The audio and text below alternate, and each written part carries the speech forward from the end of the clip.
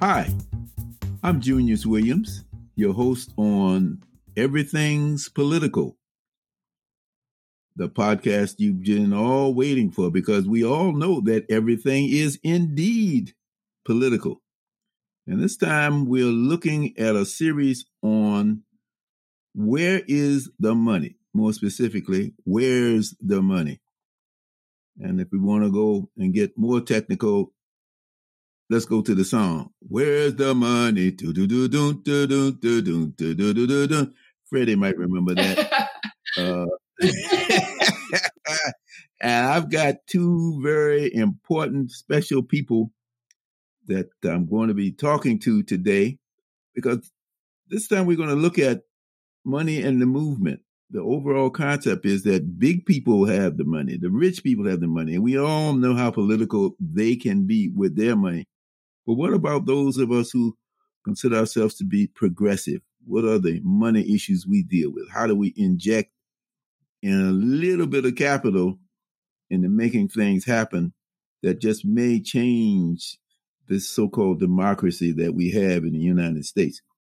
So I am going to be talking to two friends, one that I've known a little longer than the other.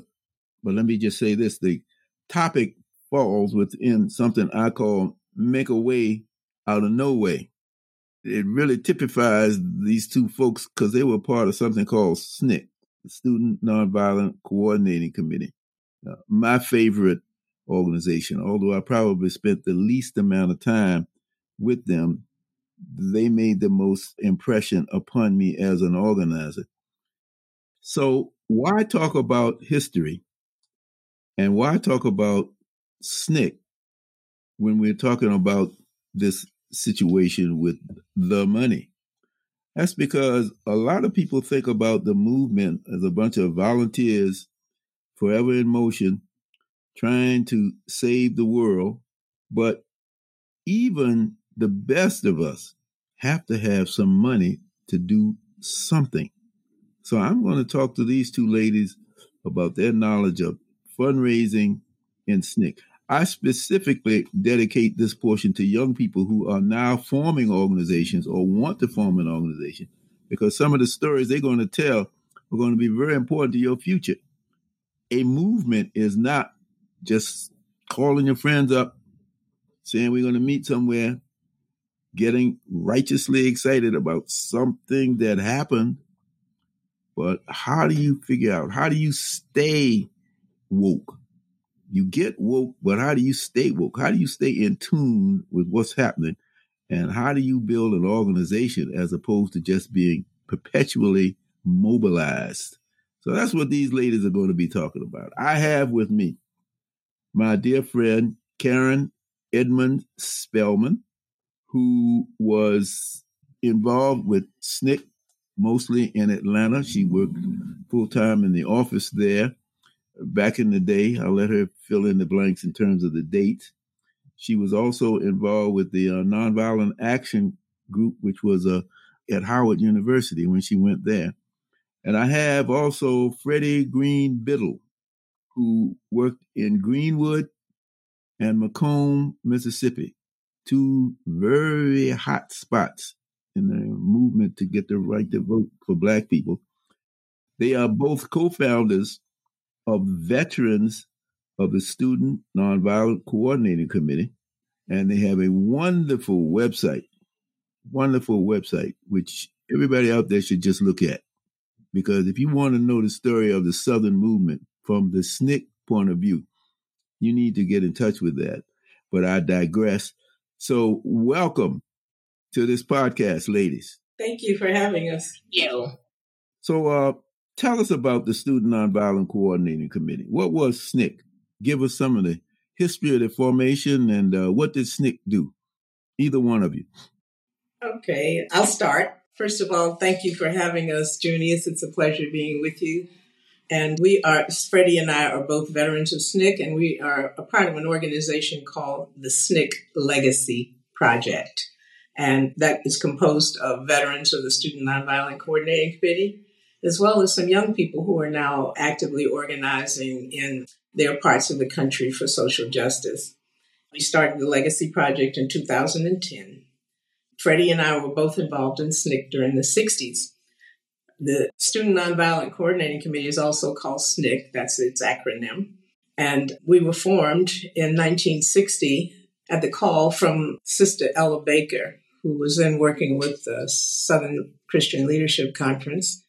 And she pulled together students from all over the South, from predominantly Black colleges, mostly, although there were some others, and from high schools around the country. So if we were to organize today, we would be called Generation Z and Generation Alpha. We were all quite young. Most of us were under 21 years of age. A lot of us were still in school.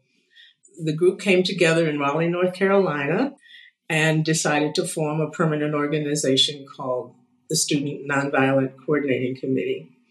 We managed to stay together for 8 very difficult years, but we considered ourselves the vanguard, the shock troops, the stormtroopers of the movement.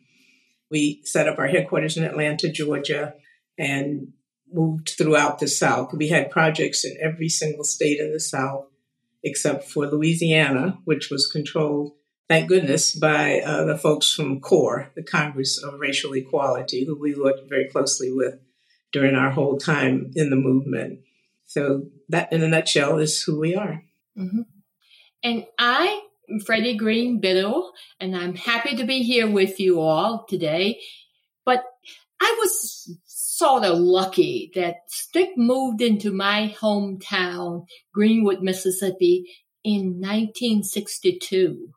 The fall of 1962. SNCC had originally been down in the southwestern part of the state of Mississippi, and they just decided to come forward to the north. And Greenwood is what's considered to be the heart of the Delta. So as we all talk about the Delta area of the South, we're talking about that Greenwood area. I was in high school, and SNCC came into my hometown, and I, along with my brother George, had to go and find out what these people were talking about doing. And they were talking about trying to get people to register to vote, which was a number one issue that we really wanted to do. So I got involved right away, my brother George and I. And that's basically how SNCC actually worked. They moved into areas and recruited the local people to get them all involved. Well, I'm listening to both of you talk about high school students. I was growing up in Richmond, Virginia, and when Charles Sherrod, who all of you know is part of SNCC, was one of the founders, he led the Virginia Union University students and in protest for segregation, against segregation in Richmond. And I was in high school, and I was just like you, Freddie, I wanted to join. I talked to my mother and I said, can I join? She said, oh, no. They don't want high school students involved. I said, why? Because they don't think you all can be nonviolent. So later on, I talked to Charles Sherrod when I met him many years later. He said, did y'all say that? He said, nope. That was my mother trying to keep me out of harm's way as she saw it. But anyway, I caught up. Now let's talk a little bit more about Mississippi and Atlanta during that time. Again, for some more background for people who, I don't know where you were. If you were my age, you had to have known what was going on. But young people may not know the continuity here. What was actually going on in Mississippi? How did you guys operate, and what was the response from the white people down there? Well, the response in the whole Mississippi area was the white folks were doing everything they could to terrorize and put the fear of God into people to stop them from doing what they wanted to do. But what SNCC was doing is in Southwest Mississippi, where they had originally started, they had gone around, met, and talked to different people. And they were then talking to the NAACP had been in Mississippi for a while. So Mega Ebb was there. And so we're talking about 61, 62. So he was going around organizing. They then, in return, picked up his contacts, also contacts that Ella Baker, who was an old organizer, had been around in the 40s, and she had different contacts. So SNCC began to move into Mississippi, going around to different areas. And the Delta was where the majority of the Black people actually lived. So we're going into the communities, talking with the community people about what do you want? What kinds of changes do you want to have in your area? So SNCC always tried its best to involve as many people as possible and to get their ideas from what it was. So organization was really being built right there on the ground, from the ground up, with ideas with people. That's where the Fannie Lou Hamers came out. So they're really talking about what kinds of changes. And Fannie Lou Hamer came off one of the plantations, the cotton plantations, because that's what was key in the Delta area, these big cotton plantations where people had worked long hours picking cotton, having nothing to actually do. So it was really fertile ground for a movement to take place and to get people to register to vote. As a result of trying to get people to register to vote, the white power structure then began to retaliate against it. They began to burn down churches. They began to shoot in, and they shot into my family's home, everything that they could do to terrorize people to stop them from doing it. At that particular time, Mississippi was really distributing what they call surplus food, which was really just powdered milk and peanut butter to families who really had, and this was prior to food stamps. So that this was supplementary food that they were providing to families. And so what Mississippi did was they cut off the distribution of food subsidies to the poor people. So what SNCC did was organize with their northern offices. Dick Gregory then chartered a plane and brought down food to distribute to poor people. Now, this in return created among the Black community a strong sense of support, because then they realized that not only were these, as Mississippi defined them, outside agitators that was coming into town, but this was people who were there to help them, and they were going to be there through the hard times with them.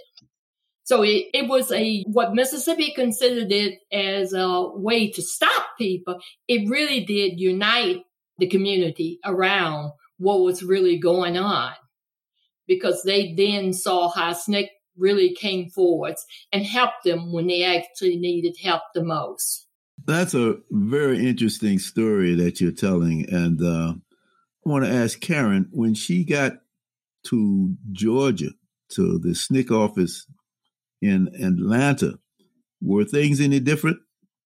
No. And as you probably know, they aren't any different today, because at this moment as we speak, Brother Chokwe Lumumba is struggling with a really significant challenge by the Mississippi legislature to take over the city of Jackson, where he is the mayor, the duly elected mayor of a predominantly Black town. So the tactics have changed, but the intensity of the racism and the repression has never ebbed.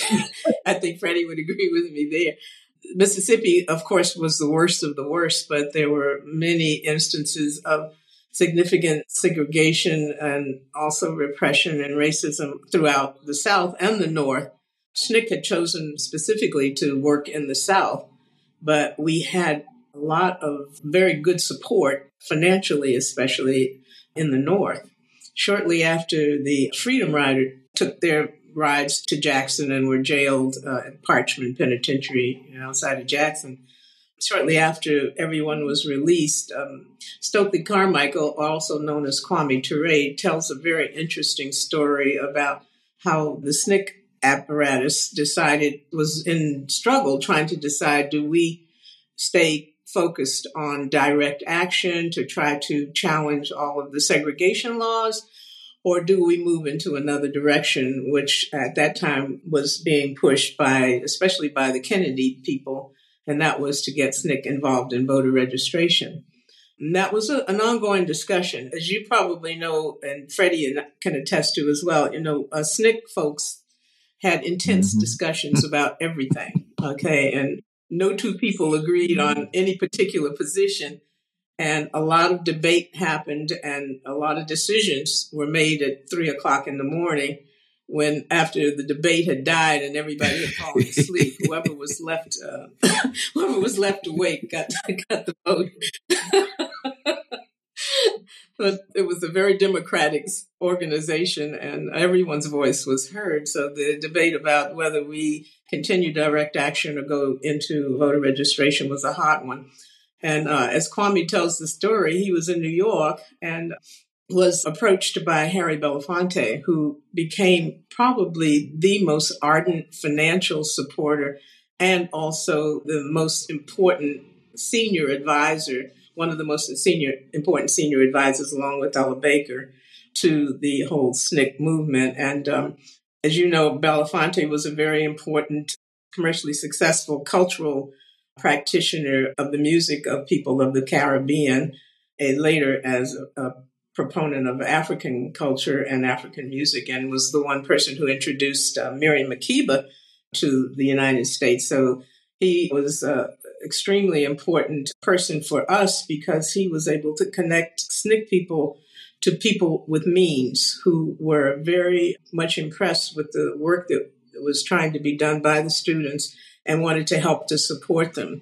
So out of Harry Belafonte's network, relationships were developed between SNCC people and people in what we call the North, mainly in New York City, but expanded to a number of different other major cities across the country when SNCC organized what was called the Friends of SNCC that were located in many of the major cities on the West Coast, Central Park, Chicago, the Bay Area.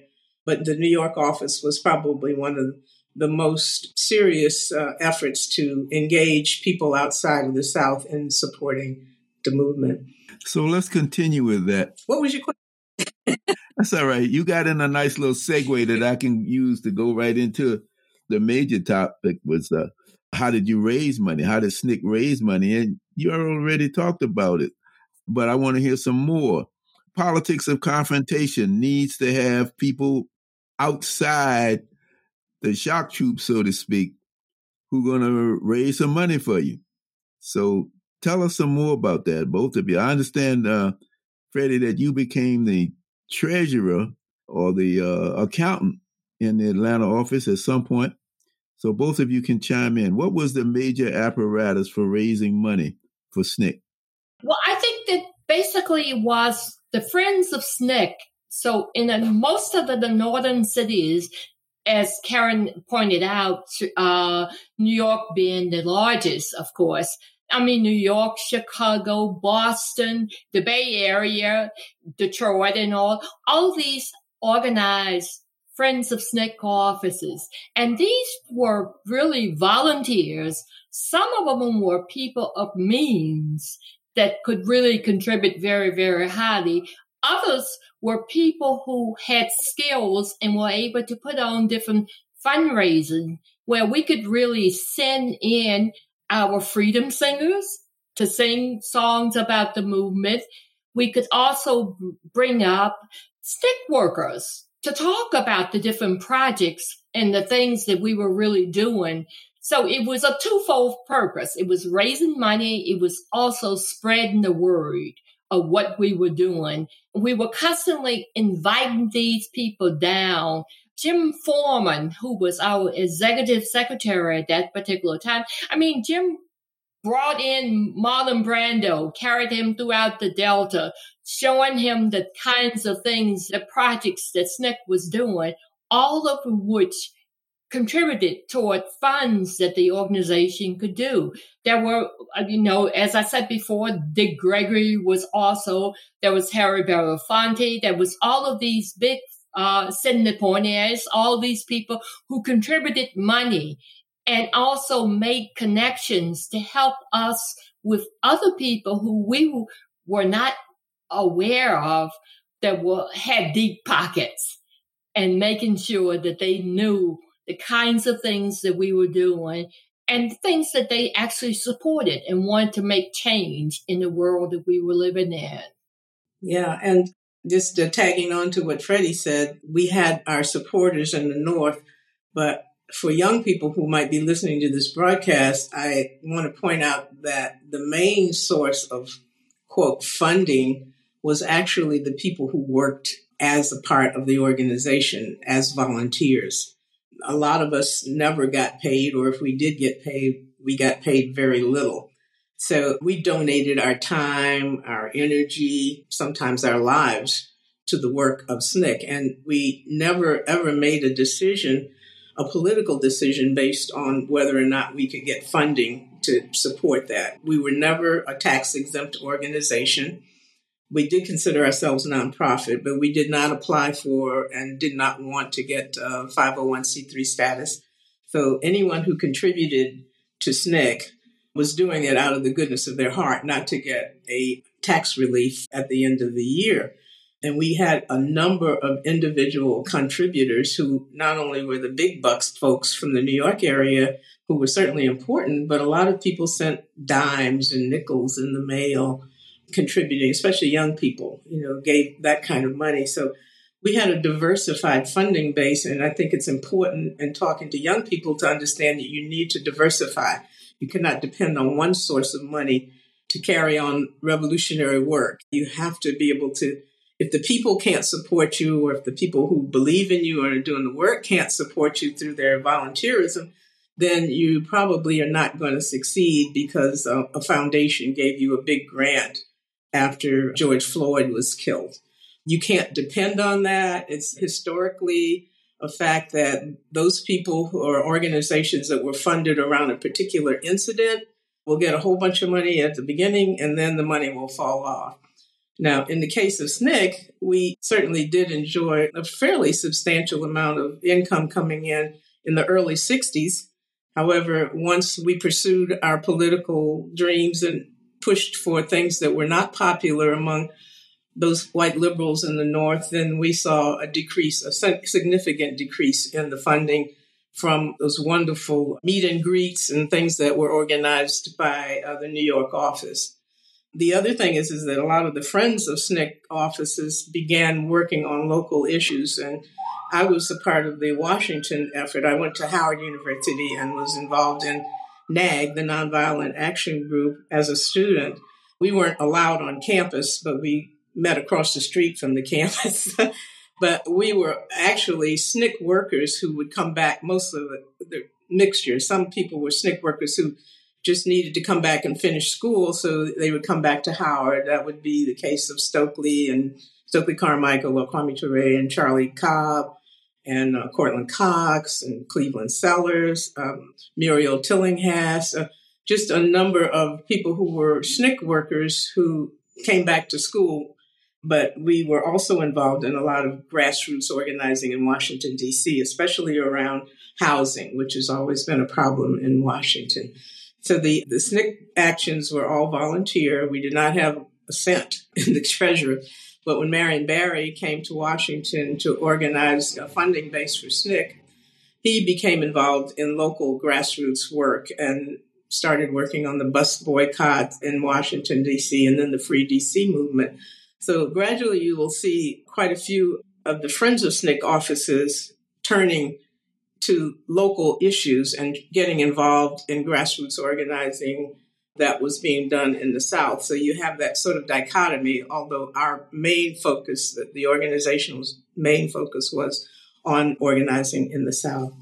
Now, you're bringing back some memories there, because there was a Friends of SNCC that we organized. It was in the Amherst, Massachusetts, Springfield, all around in that area.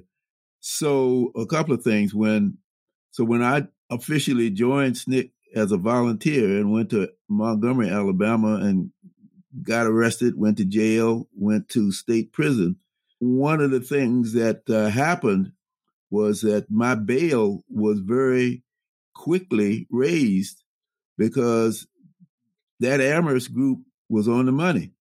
I got out of Kobe State Prison faster than I wanted to get out, because we had a fellow named Stu House and I. Oh, Stu House, yeah. Yes. Yep. Stu House and I ended up kind of holding that cell together. We had about 80 guys in one cell. And Worth Long was in charge at first, but then he managed to get himself sent off to isolation for whatever he did down there. So we had said we were going to stay, but that Friends of SNCC group was responsible for getting a lot of people out of jail when they had to be gotten out of jail. Anybody want to comment on that? Well, it's no question about it. Is that during the summer of 1965, when we were working trying to get the voter registration bill passed, there were all these massive demonstrations in Jackson, and we had Jackson overflowed the prison, the state prison there, so that then they opened up the fairground, is where they put all the people, because there was so many people participating in the demonstrations. All these people had to have the bonds raised, so that the Friends of SNCC chapters around the country helped raise funds to help get some of the people out of jail. So it was always a support system, but it was also moving into direct actions into their own communities too, of programs that they wanted to do. So it's like you're spreading the word through the seed as you're planting it around the country. Another way SNCC spread the word throughout the country was through another subgroup that you talked about, the SNCC Freedom Singers. Right. I remember meeting and being just completely captivated. This is when I knew I had to be a part of SNCC. I went to see the Freedom Singers when they sang at Smith College down the street from where I was in Amherst. And I was able to meet some of the folks afterward. Cordell Regan and I became very good friends after that. And Cordell met a good friend of mine who was a student then at Smith named Marble Harrington. And they eventually got married. Yes. So that was kind of like the way the interaction as SNCC spread out around the country. Nobody knew that was going to happen, but it did. Talk to me about the Freedom Singers, how they got started and what kind of people they were. Well, they were all old SNCC workers. And this was also one of the impressive things about Jim Foreman. Jim saw the Freedom Singers not only as being a cultural part of the whole movement, but also how we could utilize them with spreading the word. And it was also a method that you can really take out, and they can go to different places, put on different concerts. And the music itself brings in additional people to help support the whole process. And the Freedom Singers traveled throughout the entire country. Mildred Foreman was their manager, and she basically tried to book them as many times as possible, as many places as possible, to raise funds and also spreading the word of the movement. It was major for us. Yeah, Bernice Johnson Reagan was one of the principals there, as well as Cordell Reagan, and Matthew Jones was the songwriter and arranger. So they had wealth of talent within those few people, Rutha May and Betty Mae Fikes and Rutha. It would be good at some point for you guys to even have a conversation with the Freedom Singers, because Chico and Charles Neblett, two brothers who were also a part of the Freedom Singers.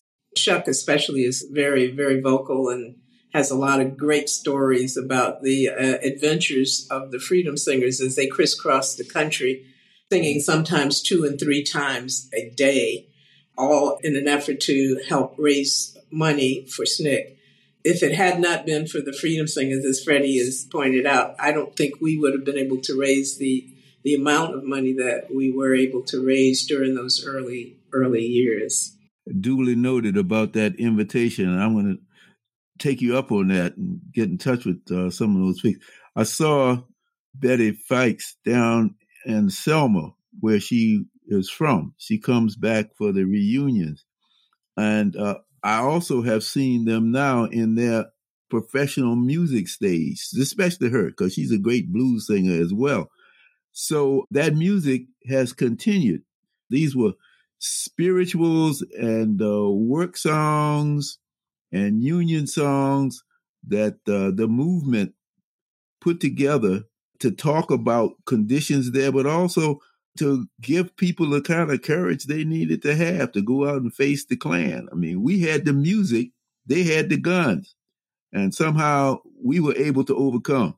Ain't gonna let segregation load it. Turn me round, turn me round, turn me round. Ain't gonna let segregation load it. Turn me round and keep on walking, yeah. Keep on talking, yeah. Marching up to freedom, yeah. Ain't gonna let no jailhouse load it. Turn me round, turn me round, turn me round. Ain't gonna let no jailhouse. Turn me round, keep on walking, keep on talking, marching up to freedom, ain't gonna let no nervous Nelly load it. Turn me round, turn me round, turn me round, ain't gonna let no nervous Nelly load it. Turn me round, keep on walking, yeah, keep on talking, yeah, marching up to freedom, ain't gonna let Chief Pritchard load it. Turn me round, turn me round, turn me round, ain't gonna let Chief Pritchard load it. Turn me round, keep on walking, Lord, keep on talking, Lord, marching up to freedom, They were an intricate part of the SNCC culture, and SNCC had its own culture, as you know. Whether or not it was dress style, for example, we became known for our blue jeans and brogans because SNCC believed in dressing like the people that they were trying to organize in the South. So a lot of the counties that we worked in were rural counties, so people dressed as the people did in rural South. And when we came north to do fundraising, because we were all conscripted into doing fundraising. And I have to admit, some of us were less enthusiastic about it than others because it seemed to be a little bit like we were putting on a dog and pony show. But it was, as Freddie pointed out earlier, Jim Foreman was absolutely adamant about us spreading the word and letting people know what was going on in the South and giving them examples of people who were actually working in SNCC, so that people could talk to you about your projects. And our funding was always very specifically project-based, as Freddie can tell you, because we always made a decision that whatever project we were going to be asking money for, that the money went to that project and didn't go someplace else. Freddie, you want to elaborate on that? Well, I think that one of the things that first is in the staff meetings, we always talked about issues, and SNCC decided on the different issues that we were supporting. And then you basically had people who went into those communities and you worked on those issues. So even in terms of the Black Power, with Willie Ricks shouting Black Power on the Merited March, and which had really been something that had not really been on SNCC's page when James Meredith, who had been the first Black student to go to Ole Miss, decided that he wanted to do this march from Memphis to Jackson. We really didn't feel that at that particular time that it served any real purpose. But once he started the march, and right the very first day he was then shot, then we discussed it in a SNCC staff meeting and decided, well, we had to go and help him out and show how this is going to last. So the SNCC organized. We basically got people to go, got staff people to go, and coordinated the march to make it into a success for what it really was. So to support that, then you have to have people who have actually been on the march to go into fundraising so that they would then go into Friends of SNCC offices and talk to people about it. And you could really give your personal experience of what really happened on that. So it wasn't like a third party telling you something that was going on. And that's always how SNCC always did it. It was always you're bringing up the people who are involved in that, and they're going to meet and talk to people who could possibly donate and give contributions that could help the organization. So that's one of the things that we would definitely tell to the young organizers of today. You have to make sure that you keep your priorities of the things that you consider to be important, and you match them up with the dollars that you want to really raise. Karen, you talked about the outfits, the clothing as part of the SNCC culture. Not only was that a part of the SNCC culture in the South, but people who were impressed with that. When SNCC came north and when the rest of us came north, I started working in Newark. We used that same kind of outfit, the blue jean jacket and the blue jeans especially, to differentiate ourselves and our version of Black Power from that of the cultural nationalists. Mm-hmm. Those kinds of arguments and wars are all over. Phil Hutchins started a SNCC chapter in Newark. I became very much a part of that. So we didn't want to have too much to do with the other folks who were running around at that time with the African outfits on. I love my African clothes now, but the distinction to be made then in the late 60s was that kind of political situation.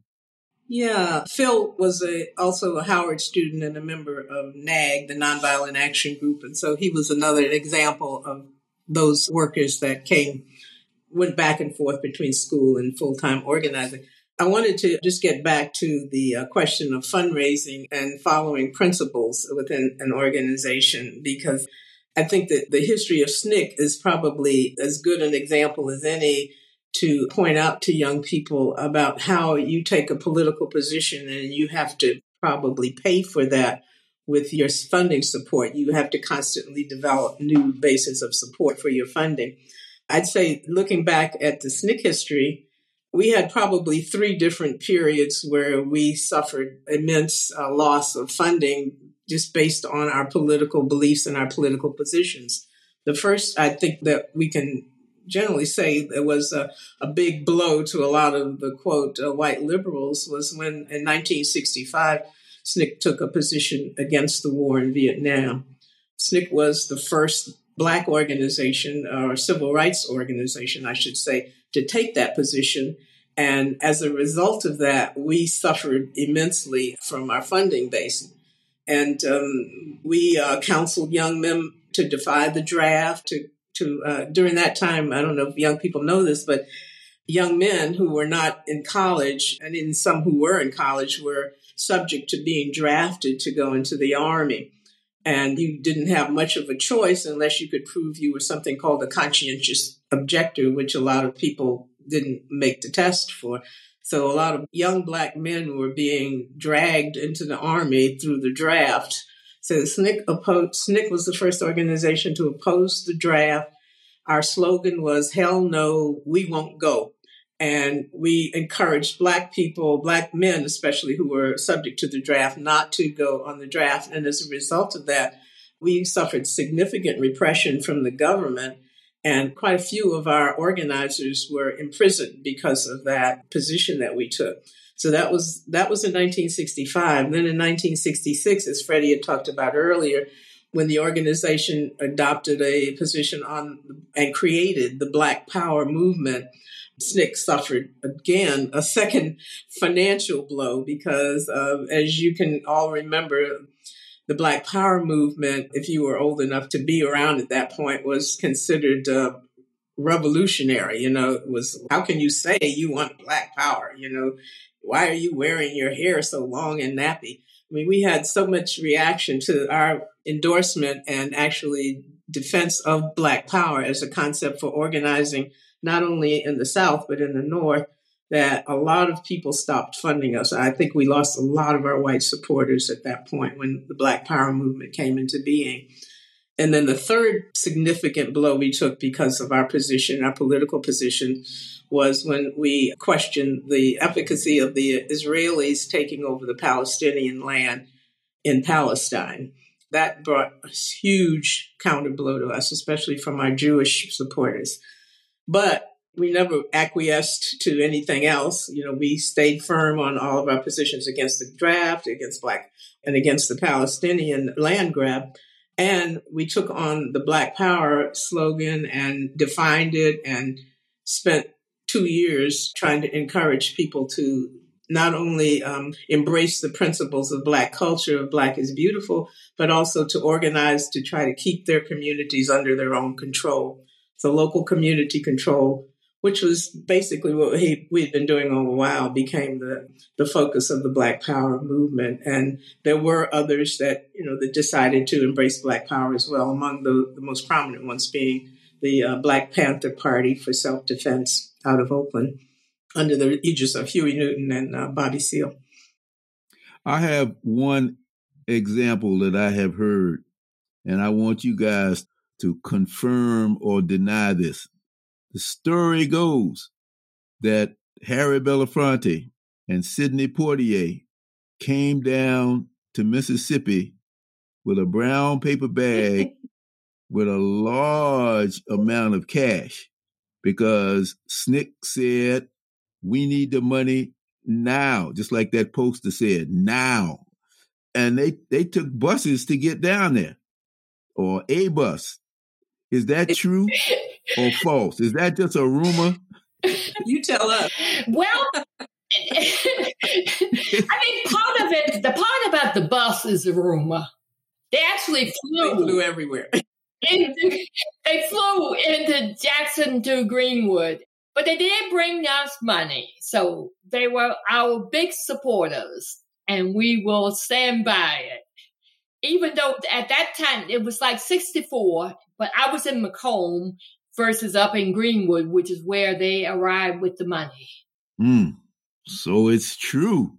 My sources are reliable. You've been very quiet, Francesca. What you got to say? Well, first of all, I'm just seeing how the bus version is better for the movie. But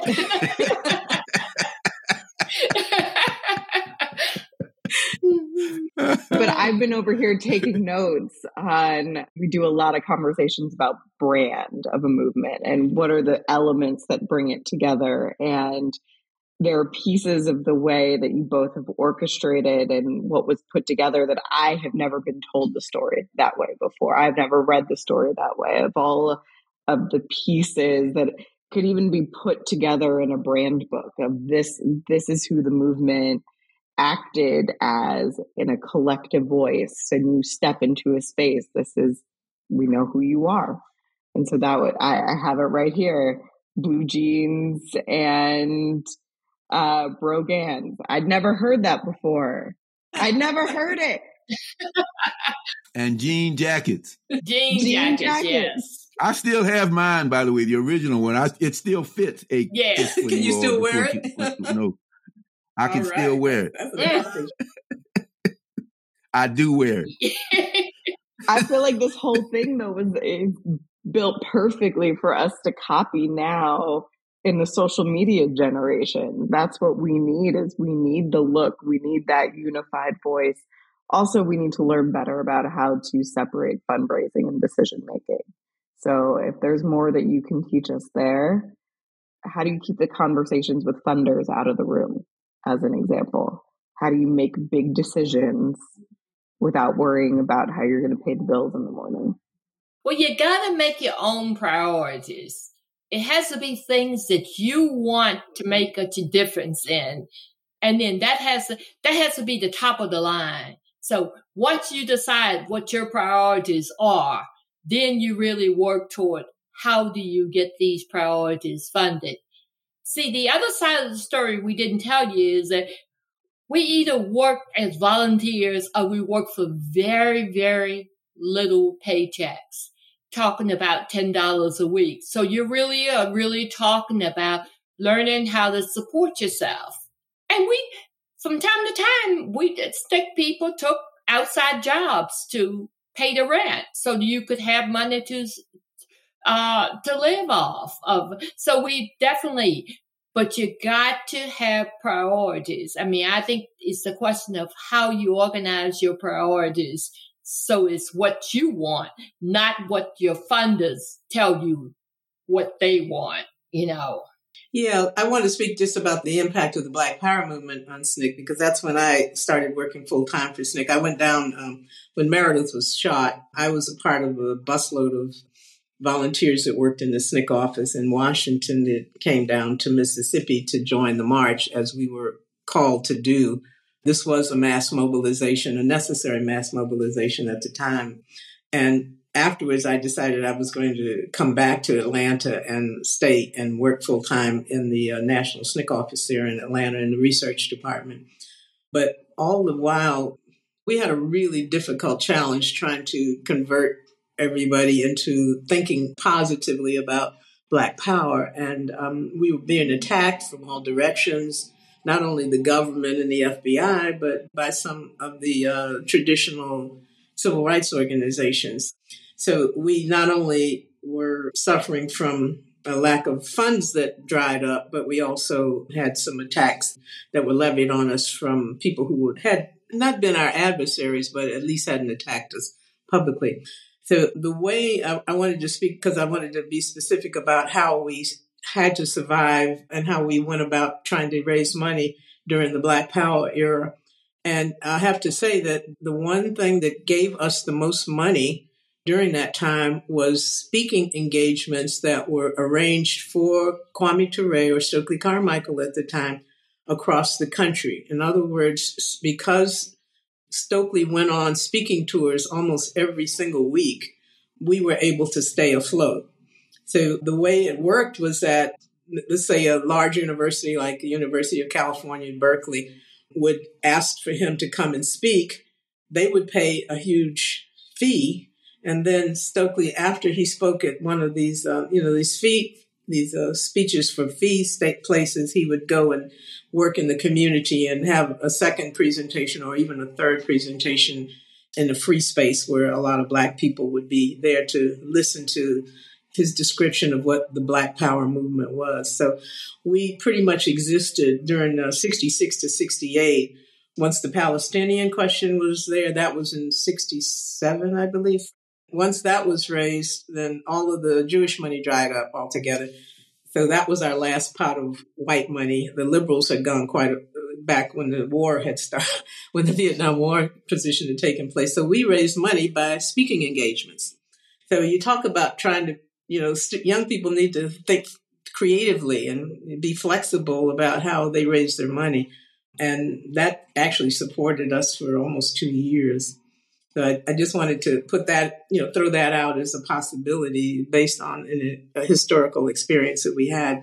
Speaking engagements raised money for the organization. And as Freddie pointed out earlier, we stopped getting money, period. We didn't get anything. So I started being a typist. I started typing for Howard Moore, who was our lawyer in Atlanta. And Freddie went to work for the Marriott Corporation. I'll always remember because she had her yellow uniform with the little white hat on.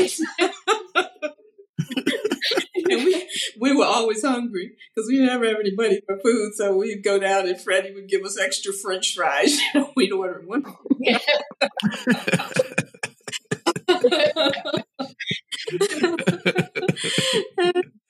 You have to be resourceful. That's right. The other thing is, SNCC was always the forefronter. I mean, we had our own print shop where we produced our own material and stuff. So we really didn't rely upon other people to do things for us. We did a lot of things ourselves. Freddie, tell them about what we did spend our little bit of money for. We definitely had, that's what I'm saying, your priorities. You have to make sure that you have priorities of what you're going to do. So what we really had, since I was doing the bookkeeping there in the Atlanta office, we had certain things. One, the health insurance for our workers had to be paid. We had to pay for our phones because we had all these people working on all of these projects, and they had to be able to contact the office in case of emergency. So you have to set your priorities in terms of things that you needed. And as I said before, is we had our own print shop. So we were producing all of this material. We went to a lot of little fights with the post office because we had our newsletters that we were sending out, and we were sending them out third class, so that the post office gave us all kinds of problems. We would take over a bag of mail, they would bring it back the next day. It's not folded the way in which it was supposed to be. I mean, we manually go through the process, re-put the newsletters back together, but we had our agenda of things that we intended to happen. And one of them was our newsletter. So we had to have the print shop done. We had to be able to do it third class. And we tolerated a lot of things because we couldn't help it. We didn't have any money. And yet we definitely had the post office throwing back our mail to us periodically. So we would sit there together as a group of people, coordinating, putting together these newsletters.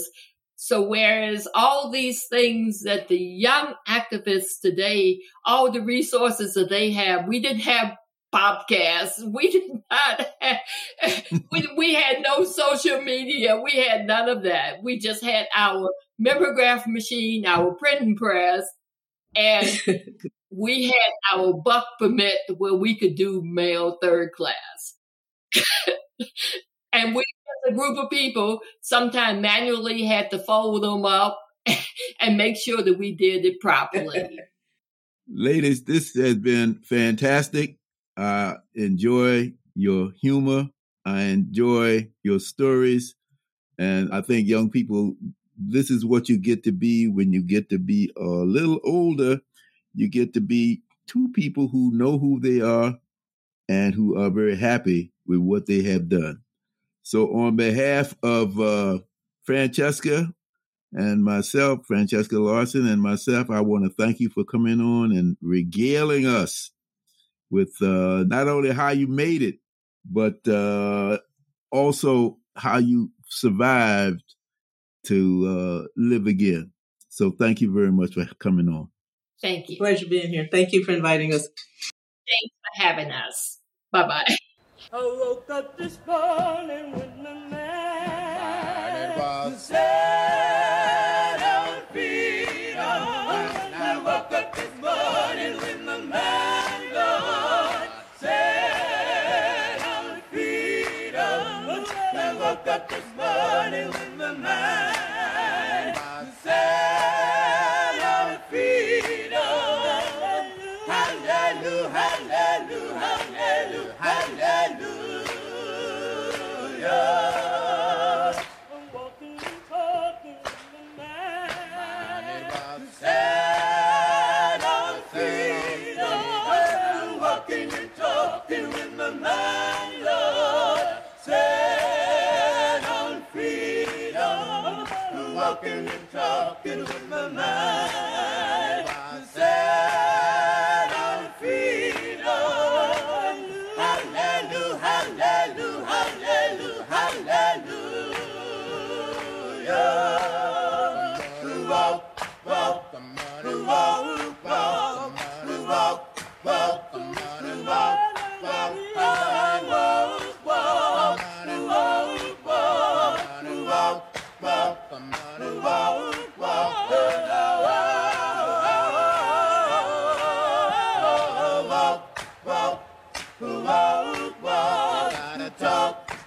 you gotta talk, talk, you gotta talk, talk, you gotta talk, talk, you gotta talk, talk, you gotta talk, talk, gotta talk, talk, you gotta talk, talk,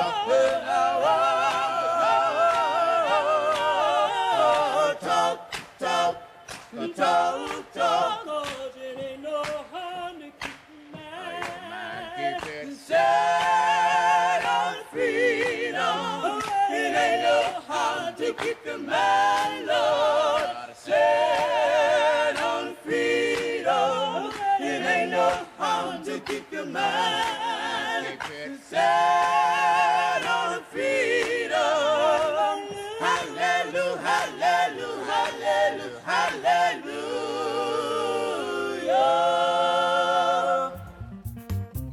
This is Junius Williams, your host on Everything's Political.